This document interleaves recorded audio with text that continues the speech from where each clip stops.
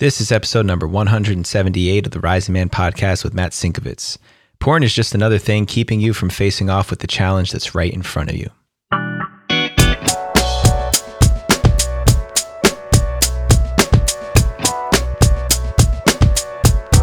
Welcome back, Rising Man family. I'm so grateful to have you joining me here today. If you don't know me by now, my name is Jetty Azuma. I'm the founder and creator of Rising Man, and honored to be here checking in for another episode of the podcast today. Before we go anywhere, make sure you swing by risingman.org. Look at all the opportunities and events we have coming up. We got a pretty busy summer with some new things popping off. We've got another round of Inferno that's going to be launching in August, and we are doing our Elements at the end of June. You guys could probably still sneak in and grab your ticket if it's not too late, but otherwise there's so many other things you guys can become a part of to challenge yourself to grow and to become a bigger part of the Rising Man community today. So go to risingman.org and go check it out. All right, my guest for today is Matt Sinkovitz. Matt has been a practitioner and teacher of personal and spiritual development for over a decade. He's an avid student of mindfulness and meditation. Matt graduated from the Blue Mountain School of Mindfulness Arts Seminary program in May 2018 with a master's in Buddhist ministry and was ordained Osho, or priest, in May 2019. Overcoming his 20-plus year compulsive relationship with porn, Matt has been inspired to share his journey and support other men in their path to liberation. He now facilitates one-on-one and group coaching support for men working through porn addiction. Through his online Facebook support community, Making Peace with Porn, Matt currently runs the 90-day Liberation Bootcamp as well as the 7-day Porn Abstinence Challenge. In this episode, Matt and I got to the heart of what keeps men running back to porn and masturbation as an escape. First, we discussed the self-defining nature of what it means to be a man, how being a man of integrity and following through on your word will change your life. We discussed commitment as a practice, not something we were born knowing how to do. We identified porn as an escape, no different than any other vice or substance, and how we can learn to leverage our commitments and promises into the life we actually want. We talked about why being a committed man is simpler, but more difficult than giving into our vices. And lastly, that not all porn is bad. You got to decide what your position is on porn and how you want to engage with it. Without further ado, Matt Sinkovitz.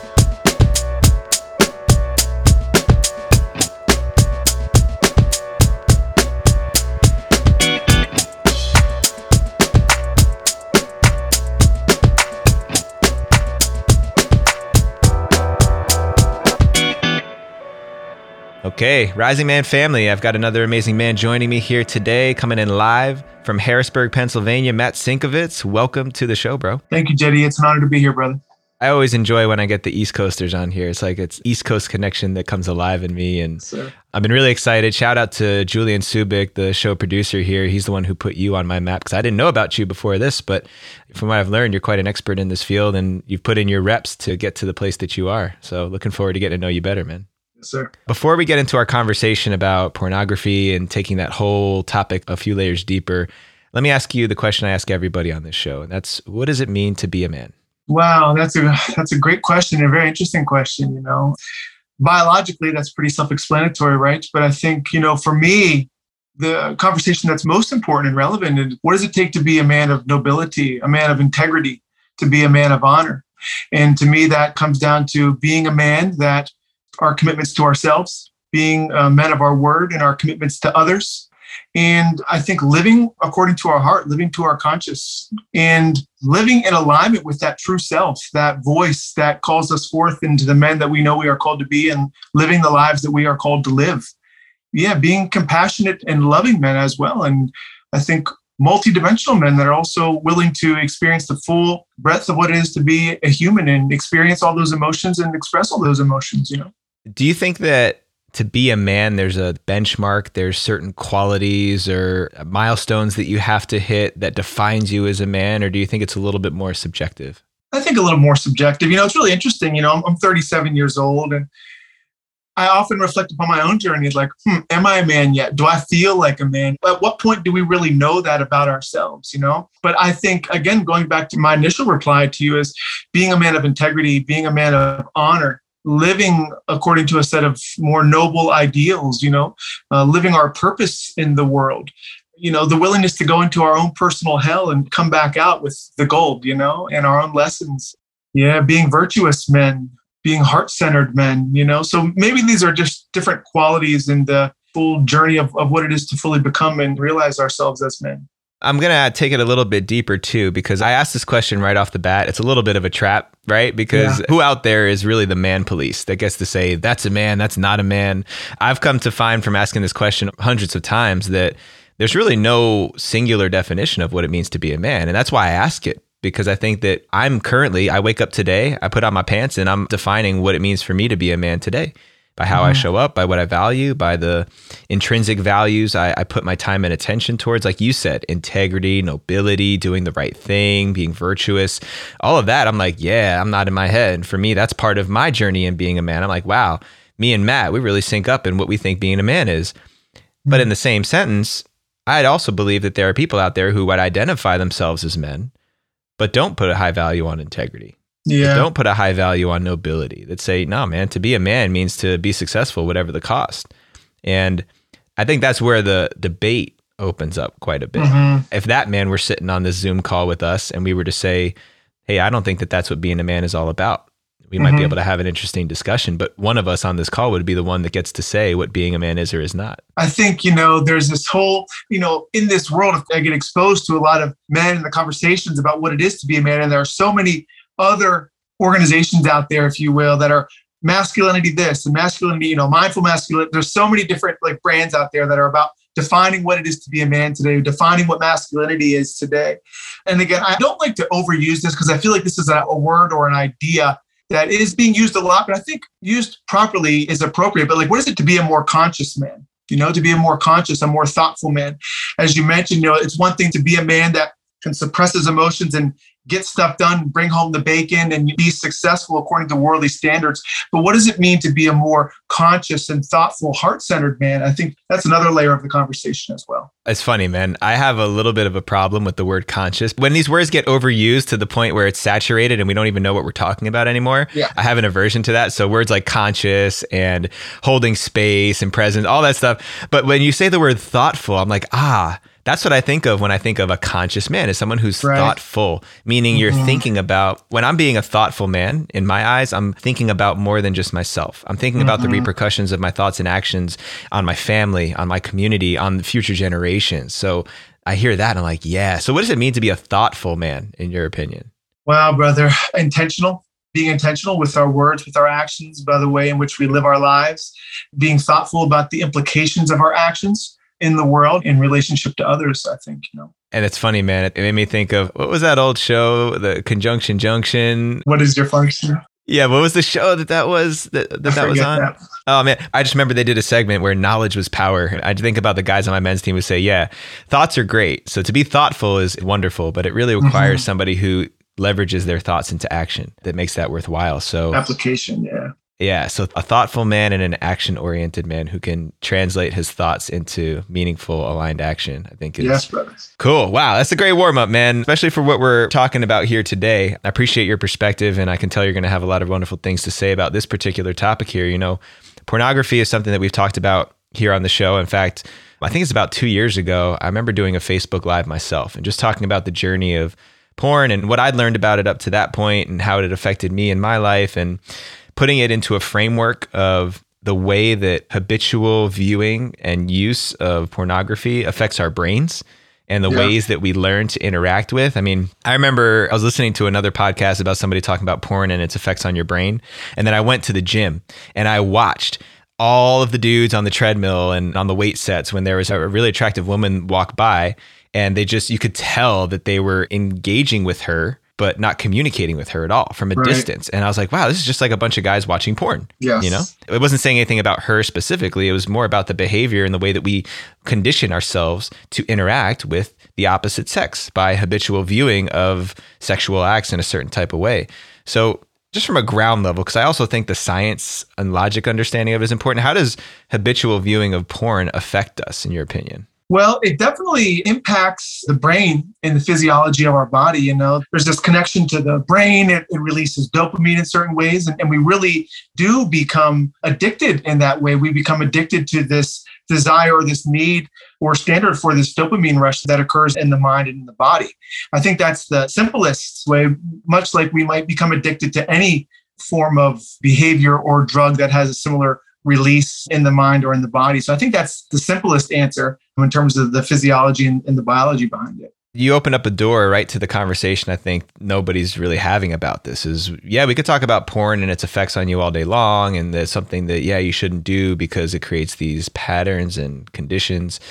But why are we doing this habitually in the first place? Why is it that when I get stressed out or overwhelmed in my life, the first thing I want to do is go lock myself in my room, pull out my phone and cruise around on some porn and masturbate? Yeah, man. I mean, that's really the deeper conversation. What is it that we're really after? The work that we do in our process, it's really a mindfulness-based process and a mindfulness-based program. So it's not just about learning to control the urge to use porn or how to navigate the urge, which is a skill and also very important in the process. But on a deeper level, what are we really after? And so often, we've identified that really men, in one way, using pornography, just like we might use cigarettes, alcohol, drugs, food, in order to deal with our emotions. Very often, we've adopted pornography at an early age. Many of us, 9, 10, 11, 12, in that range is a really common range, maybe a little earlier, maybe a little bit later. And we've never really learned how to manage, to deal with, to navigate our emotions in a healthy way.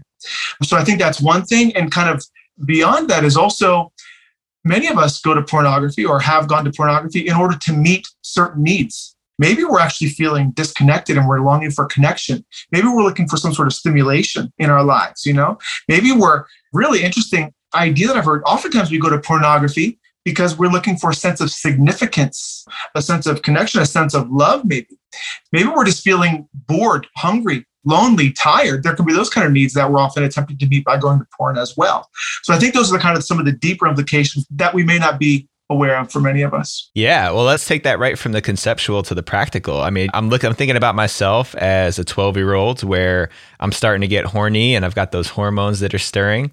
It's a lot easier to just pull up a porn site and masturbate than it is to, fluff my feathers and practice the courtship of a young lady that will be interested. So I guess in essence, it's a much easier way to get a woman to take off her clothes and satisfy my sexual urges. Of course. That's what's going on in our society today. It's the quick fix. It's the energy drink. It's the cell phone. It's the instant gratification and instant satisfaction. You know what I mean? So I think that's something we have to kind of relearn.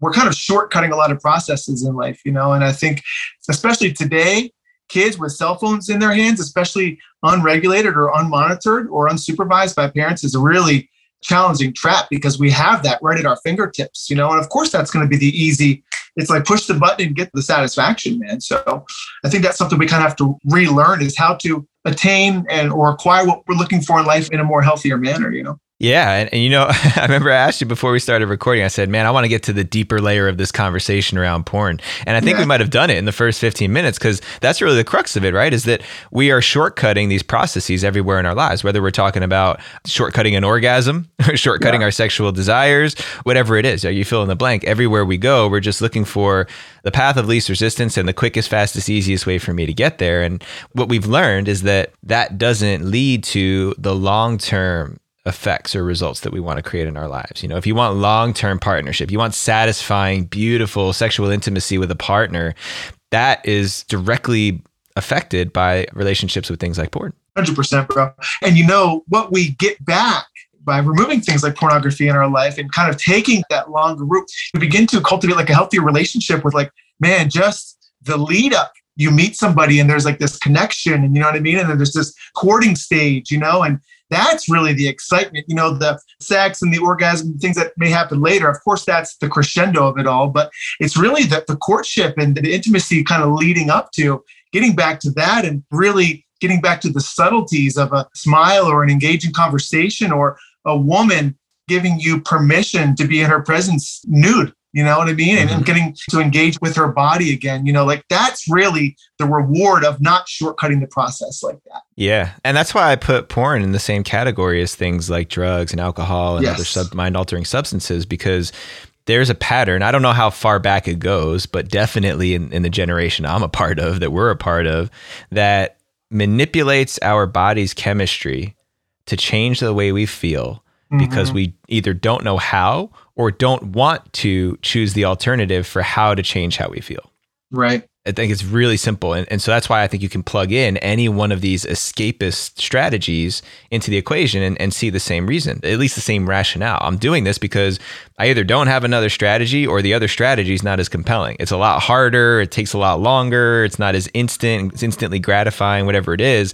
And that's the thing that we need to be talking about. That's the thing that we need to look at and how we can at least influence a new type of culture for these next round of guys who are coming up. Yeah, brother. Yeah. You kind of asked me at the beginning of our conversation today, what does it mean to be a man? One of the things I think I mentioned is like a willingness to experience the full spectrum of our emotions and what it means to be human, and a willingness to be with our emotions. And so often, like reflecting back upon my experience with pornography, we have this urge, and that urge is very often, it might be sexual, but very often that urge is born out of, I need something, I'm craving something. Maybe I want connection. Maybe I want that significance, which I mentioned, you know what I mean? Mm-hmm. But a willingness to sit with that urge, to sit in the pain, it may feel painful, to sit with that a bit and be with those emotions is so powerful and so helpful and so healing in so many ways. And so it teaches us in so many ways, I think it also prepares us. I would agree with what you said, and then I would advance it a little bit. I think it prepares us for the greater challenges of life, Yes. I mean, all of the ways in which I escaped the hardships as a kid because they were too overwhelming for me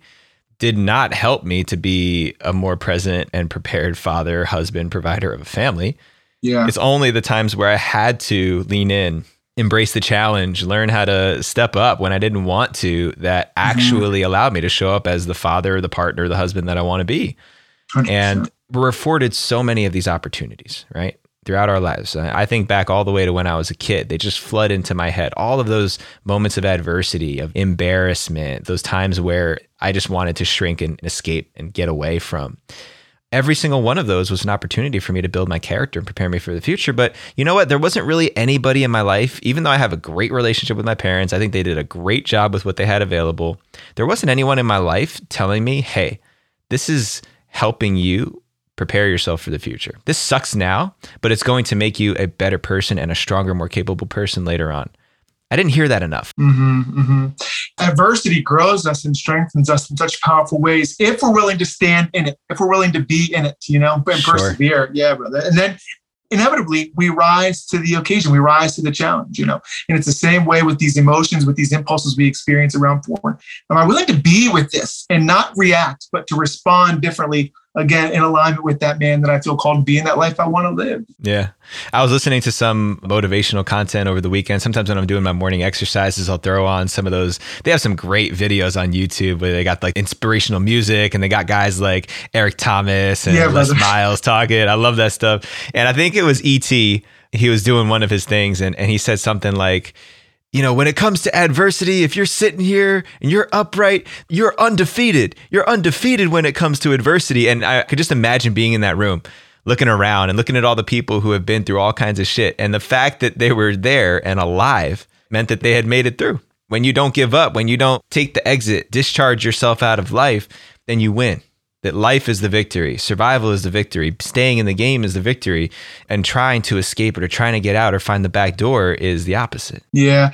Even though it feels like the best immediate solution, if I might just dovetail that into a big piece, a big component of the work that we're doing is I'm feeling this emotion, this urge, this impulse to go to pornography, whatever it is. And in the heat of the moment, I feel like I can't handle it and I have to escape that emotion. I have to meet that need in some way, and I can't handle that energy, that impulse within my body.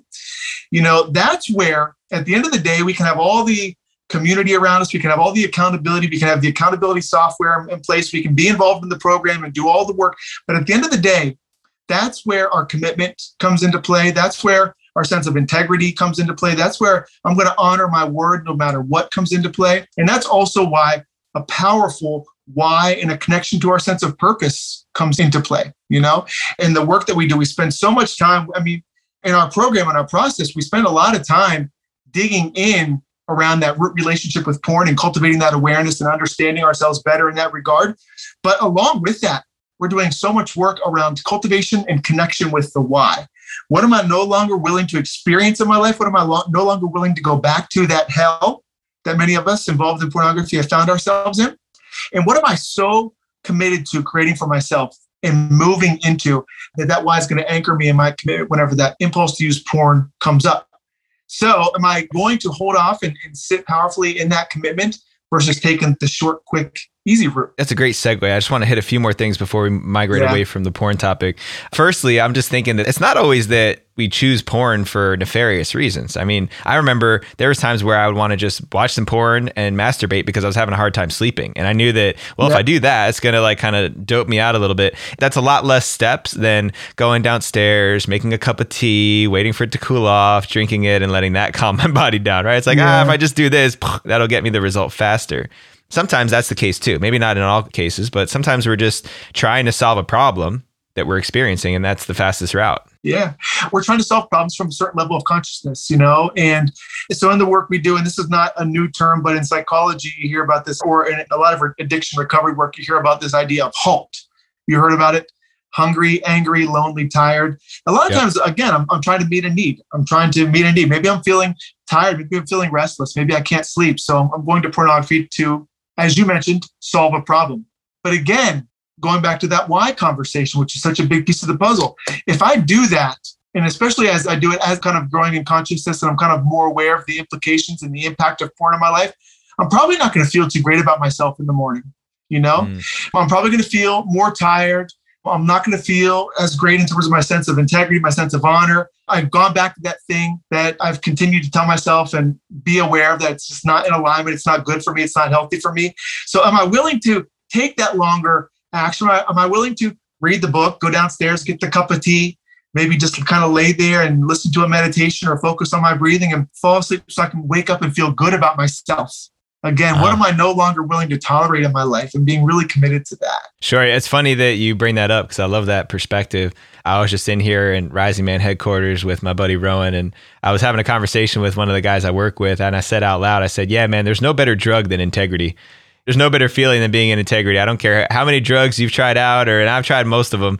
There's no better feeling than doing what you said you were going to do and following through on that. But that's also harder, right? It's a lot easier to score a fix off of a quick drug or something like that. Yeah, for sure, brother. I'd love to just throw on there, the work that we're doing is, again, we focus specifically on the pornography, but behind it all, the secret to our community is, it's all about personal and spiritual development. That's what we're all about. And so there's a lot of that theme in and amongst our conversation. It's about being better men.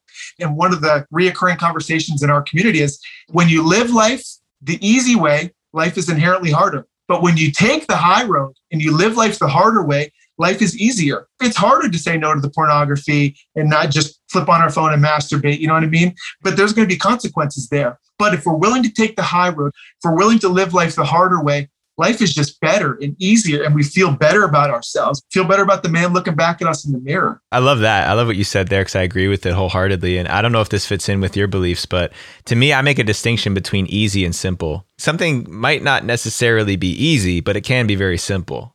Making those choices to do the more challenging thing, it actually makes for a more simple life. It's like, well, I don't give in to my base desires. I don't give in to those things that I know are going to complicate my life. It keeps my life really simple when I have these commitments and I follow through with them. Yeah. Although it's not easy, because it's not easy to be a committed man. It's not easy to be a man of integrity. If it was, everybody'd be doing it.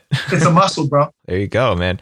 I am a full believer that no human being is born onto this planet innately knowing how to be a committed person, right? Commitment to me is a practice. It is a skill set. It's something you develop. It's like riding a bike. It's like writing, reading, anything else. You have to learn how to commit. And part of learning how to make commitments and be a committed person is failing for a number of reasons. You got to fail on some commitments to know how much it fucking sucks. Yeah. To me, there's no worse feeling on this planet than making a commitment and having to go back and say, I failed on that. I didn't honor it, especially on a men's team, man, where I'll own a failed commitment with them and they'll say, well, how come? How come you failed on it? The truth is I just didn't make it important. I didn't care. Yeah. Of course, you don't want to say that. You don't want to say that to the person. I didn't call you back because I didn't care about you enough, bro. But that's the truth because I didn't make it matter enough. And having those experiences of failure, feeling the sting of a failed commitment to strengthen my resolve moving forward. I don't want to bail on my commitments because I'd rather do the hard thing to navigate what I need to do to keep my word than to have to come back and say, hey, you know what? I didn't fight hard enough for it. 100%. That's why I feel like accountability within community of committed men is so powerful. And I'd love to just say two things there. First of all, I love accountability for that reason with other committed men. And I love public accountability. And for me, an example of that, like something I'm doing again, which I've done before in my life, is 75 hard. And I'm doing 75 hard, and I made that a public commitment. You know what I mean? Mm-hmm. So I'm sharing every day. I'm posting my stuff every day. So not only is the public and my audience seeing that, the men in my community are seeing that. So accountability is one thing, but I think public accountability is so powerful.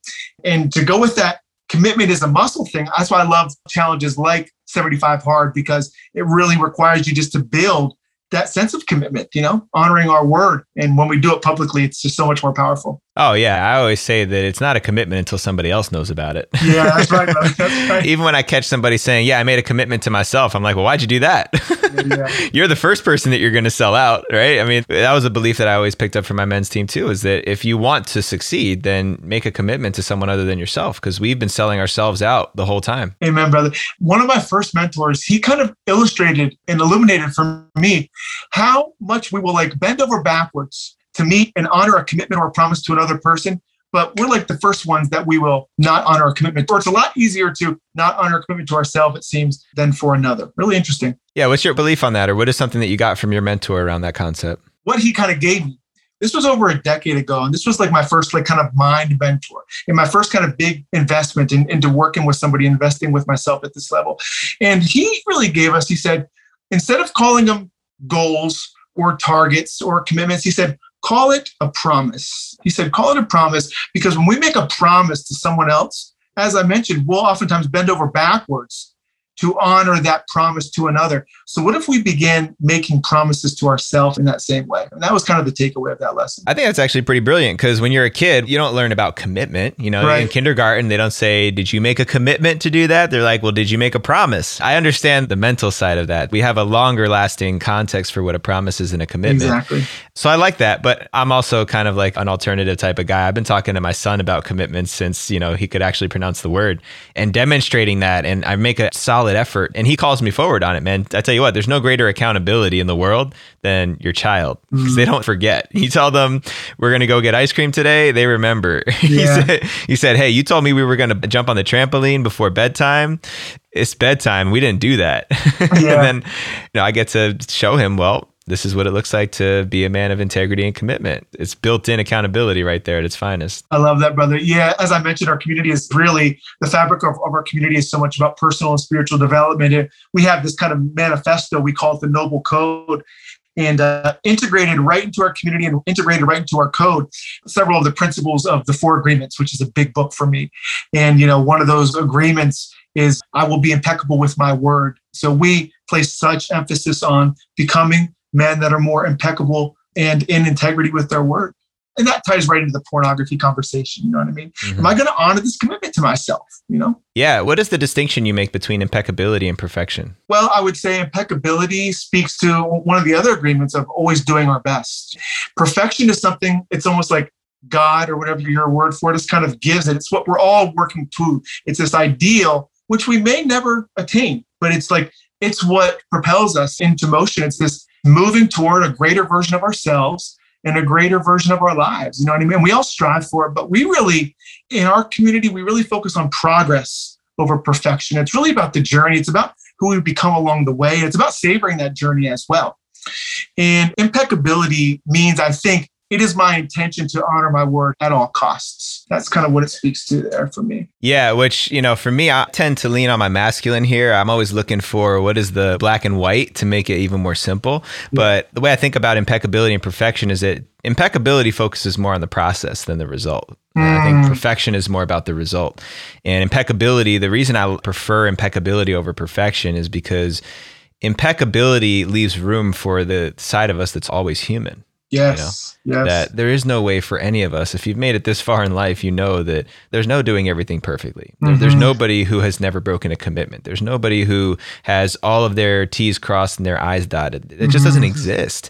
And in fact, the effort to try and pursue that is so it's just overwhelming and produces anxiety to try and live our lives according to that high standard that's unachievable. I feel like impeccability, it doesn't lower the standard, but it makes the journey more realistic. I think it leaves more room for grace. You know what I mean? It leaves more room for grace. And again, I think it really speaks nicely to, I always do my best. One of our codes, one of our principles right here is I always do my best, because how I do anything is how I do everything. Yeah.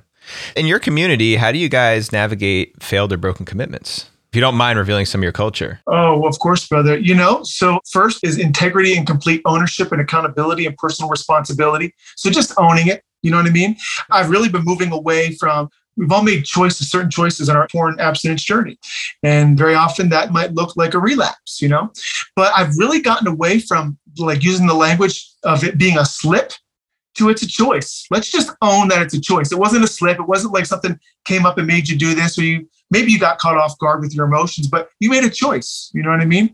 I think that's a really big piece of it. So they come to the community, whether it's on a call or in a forum, they say, hey, I just want to own this. I broke my commitment last night. Here's what happened. I made that choice. What comes next? So yeah, first of all, just fully owning it, taking 100% responsibility and ownership of the choice, not being a slip. And secondly, it really comes, okay, now let's assess the repercussions of your action. We actually work through a document. It's called the 0-day document, or the relapse recovery document, we call it. It's first of all, let's take inventory of how we're feeling right now. What was the ramifications of my action? If you're in a pit, if you're back in hell, if you're someone who's been on a porn abstinence journey, that day 0 is the worst. You know what I mean? You committed not to going back there. Maybe you've been doing well for a couple of days, a couple of weeks, a couple of months, and you find yourself back there at day 0. That's really can feel quite defeating. And that's why earlier I talked about the why. We break the why down into 2 pieces. What is the pain? What are we no longer willing to tolerate in our lives? And what is the pleasure? What are we moving toward? So let's really take inventory of where you are right now. What is the ramifications of that action? Okay, how am I feeling? What are the impacts of my life? Where have I broken commitments? How's my energy? How am I feeling spiritually? How am I feeling in terms of my sense of integrity? Let's really inventory that and own that and be aware of that. And now let's course correct. Let's extract the lesson. What happened? What could I have done better? How could I have been more proactive in that? And really extracting all of the lessons that we inherently receive in all of our failures. And what's the plan of action moving forward? How am I going to take this lesson and really just do my best to implement it and make sure I grow and just do better next time? And it's just love and grace. And all right, let's improve now, basically. Yeah. And I think the response from the community is so important. I guess the culture around how do we respond to men who've broken commitments or failed? That was one thing that really allowed me to feel safe enough to be honest about my process and to grow within my men's circles, was an agreement that, hey, I'm just like you. I've broken commitments before. I've had these things happen. I mean, if I'm going to throw stones at you, then I'm just really throwing them at myself. And I think there's also a balance point here, because I love that there is a lot more grace and understanding and compassion in men's communities around failures, because I think that's one thing that made it hard for men to own that for so many years. And then I think that there's also the other important balance of not just making it okay for guys to slip and break commitments all the time. Yeah. There's got to be some balance point there, because otherwise we just become a community of, oh, it's okay, try better next time. Yeah, 100%. I mean, that's why we really just place such emphasis on being men of honor, men of integrity, men of accountability, and really owning that and being more noble men. That's actually the theme of our community. We are noble men. So really owning that and committing to improving for next time. But as you mentioned, I think culture-wise, it's so important that it's non-judgmental. Yes, there are consequences to your actions, and you did not honor this commitment, but you can come in here and it's always going to be love and grace, because that has to be the environment that people are willing to return to, just to show up and return to the path. And this is the place for you to be able to do that, without the judgment. And do you find that that's usually enough for the guys, let's say the guy who came in and failed on his commitment, that just owning it and going through that process that you have, that's enough to let him feel like he's back into integrity for himself? I think so. I mean, really, the man's choice and the ramification of his choice is quite often punishment enough. It's really quite painful. You feel like you left yourself down. You might feel like a pervert. There's like a lot of gross feelings that come up around it. You know what I mean?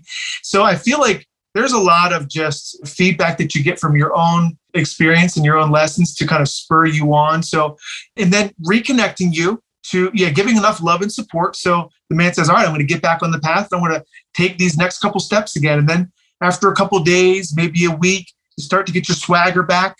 You're connected to that purpose again. You've got the support of the community. You've got your lessons learned from that last choice that you made.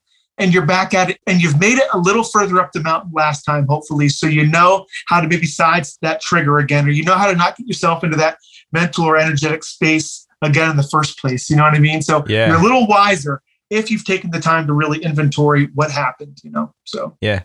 Let's talk about the rest of the men in the community, the guys who are witnessing a man who failed in his commitment. Maybe this isn't the experience for everyone, but I know that I've been in communities where I start to see myself taking it personally. Like now I have a charge with this guy who's coming in here. Maybe it's because it's a repeated failure that this guy demonstrates. Like, oh my God, we've been here before. How many times am I going to have to watch you make and break a commitment? That generates something in me that I wasn't directly related to his process. What do you think about that? What are your thoughts on other guys who might take it personally? Well, we could go back to the 4 agreements and say, don't take anything personally. You know what I mean? There you go. Yeah, sure. For real, brother. It's really embedded in the code. Well, let's just start with understanding why, because obviously that's a really simple solution. Well, just don't take it personally. But if that still happens for people, why do you think that happens for guys? I think it's just more important to focus our energy on our own journey. You know what I mean? And recognizing we've got our own flaws. And when we point judgment at others, it's really just a reflection of what's going on inside of us. So yeah, I mean, personally, like as a coach, you know, and the men that are in our paid program, I don't like to see guys come in and continually, we'll just say mess up just for the sake of a better term, or break those commitments. You know what I mean? Because I feel like it impacts the quality of the integrity of the group. You know what I mean? It's like, hey, you're coming in, you're not honoring these commitments. You're kind of almost giving permission for the other brothers to not honor their commitments. But embedded in our formula is also a strong emphasis on leadership and saying, hey, brother, the way that you show up in here impacts the level at which the other brothers show up. Whenever you come in and you're not honoring your commitments, you're giving the other brothers permission to do the same. When you come in here and you own it and you do honor your commitments, you're also encouraging and you're being a powerful example to the other brothers who maybe are struggling, you know? So I think that's the impact. Yeah, I think there's something in us. I think it goes back a little bit more ancestrally. I'm thinking of men in combat together. You know, you really had to depend on people. And are you familiar with the Spartans and their culture and their fighting strategies at all? I'm familiar with the Spartans, but not a whole lot about the, All right. So they were widely revered as some of the greatest and most effective warriors of their time. And they had a number of different formations, but one of the keys to one of their formations was they had what was called the shield wall, right? Yes. So they had shield on one side, spear on the other. And the shield was massive, right? And that's why these Spartans were just like warriors, grunts. They could hold up this massive shield, but the shield they would hold up only covered half of their body. So it covered half of their body and it covered half of the guy next to them. And so in this formation, each man was responsible for half of himself and half of the man next to him. So if I let my shield down, if I didn't hold that shield high, I was putting my buddy next to me at risk. 100%. And I think there's something about that where, you know, just leveraging that metaphor towards what we're talking about here. If the guy next to me is wobbly with his shield, it puts me at risk. Just like you said, it compromises the integrity of the whole container because now it's hard to hold up this shield, man. I get it. But seeing you drop your shield makes me less inspired to hold my shield up high. And then what happens to that domino effect as it ripples through the community? Yeah, 100%. You know, we teach this process, kind of our long-term process. We call it the freedom framework. You know what I mean? Like, what's the long-term approach to getting porn behind you for good and really maintaining your abstinence long-term? And really the capstone of all that work, it really all comes down to leadership, recognizing that you're there to support the brother next to you. You're there to support the brother who's maybe behind you on the path or you're a little further along. And also, as we step into leadership, we're inherently called to higher levels of living because people are now watching you. You're now a leader in that community and you're seen as such. So there's an inherent kind of standard that is expected of you, 100%. And also in our work, as I mentioned, you know, it's all about getting clear on our relationship with porn, and that work is being done throughout. But it's also about helping our brothers cultivate and strengthen that commitment muscle. And we have that embedded all throughout our process and our program. So, and as a matter of fact, the men that go through our program, if they don't honor the commitments and the standards and the expectations at a certain level, they're dismissed from the program with an opportunity to come back at a later time. Because if they're not showing up, again, it gives everybody else permission to show up at the same level. And it really diminishes the integrity of the group as a whole. There's a margin of grace, 100%, and it's always love. But at a certain point, you've got to be showing up at a certain level. How specific are you guys with your margins of grace? Because I always find that the simplest thing is to be objective, right? Like you get one oops, and then after two, it's done, right? That's black and white. But then when it gets to be subjective, that's where it gets tricky. Well, we have a strike system in place, as a matter of fact, and it's really clearly defined, and I do my best to really enforce it. And interestingly, brother, it doesn't come down to the strike system, if you will. I was like, should I use the word strike or should I call it a mark or what word should I use? But we just went with strike for now. But it does not involve our porn abstinence. It actually involves everything else. It speaks to, are you showing up on the calls? Are you doing your daily check-ins, which are required? Are you doing your homework? Part of our work is a daily regimen of some exercise, some meditation, some reading and writing work. We call it the core four. Are you honoring the core four, and are you hitting your daily routine more days than not? So we're actually gauging our guys on all these other things, such as the commitment muscle. And around the pornography abstinence, there is more grace around that, because that's all about our own journey, and we're just all growing in that, so. Yeah. And I think that that's what's important, man. Standards, agreements, they're the lifeblood of any community or organization. As soon as there's leniency or someone looks the other way on a standard and an agreement, it doesn't matter anymore. The message, the translation is, well, that doesn't matter enough for anybody to fight for it or care about it. Yeah. And on my old men's team, we used to talk about being the standard bearer, right? If there's not somebody who's willing to stand up and make these standards matter, then what's the point of having them in the first place? Exactly. And I'm not doing my job as the coach if I'm not enforcing that stuff. You know what I mean? Yeah. Right. Which is not always easy. I know I've sat in that position quite often. It's not always easy to be because I'll speak for myself. I know that men are challenged. I know that men benefit by being in a space, but at some point you have to stand up for and defend the space over the individual, because, trying to protect the individual might end up compromising the space altogether. It really benefits everyone. If the men are showing up at a higher level, it supports them in their own personal journey, of course, because they are growing and they're strengthening that commitment muscle, but it also adds so much to the group dynamic when everyone is showing up at a certain level, man. The energy is just so much better. Beautiful. Well, man, time is running by so fast. We're almost out of time here. And I want to make sure there's one other question I wanted to ask you, kind of circling all the way back to the initial porn conversation. Obviously, we spoke about some of the negative effects of it, but do you believe that all porn is actually bad? I don't. And I think that's another kind of just healthy quality of our program. First of all, we don't say that every person that uses pornography is bad or that's an inherently bad thing.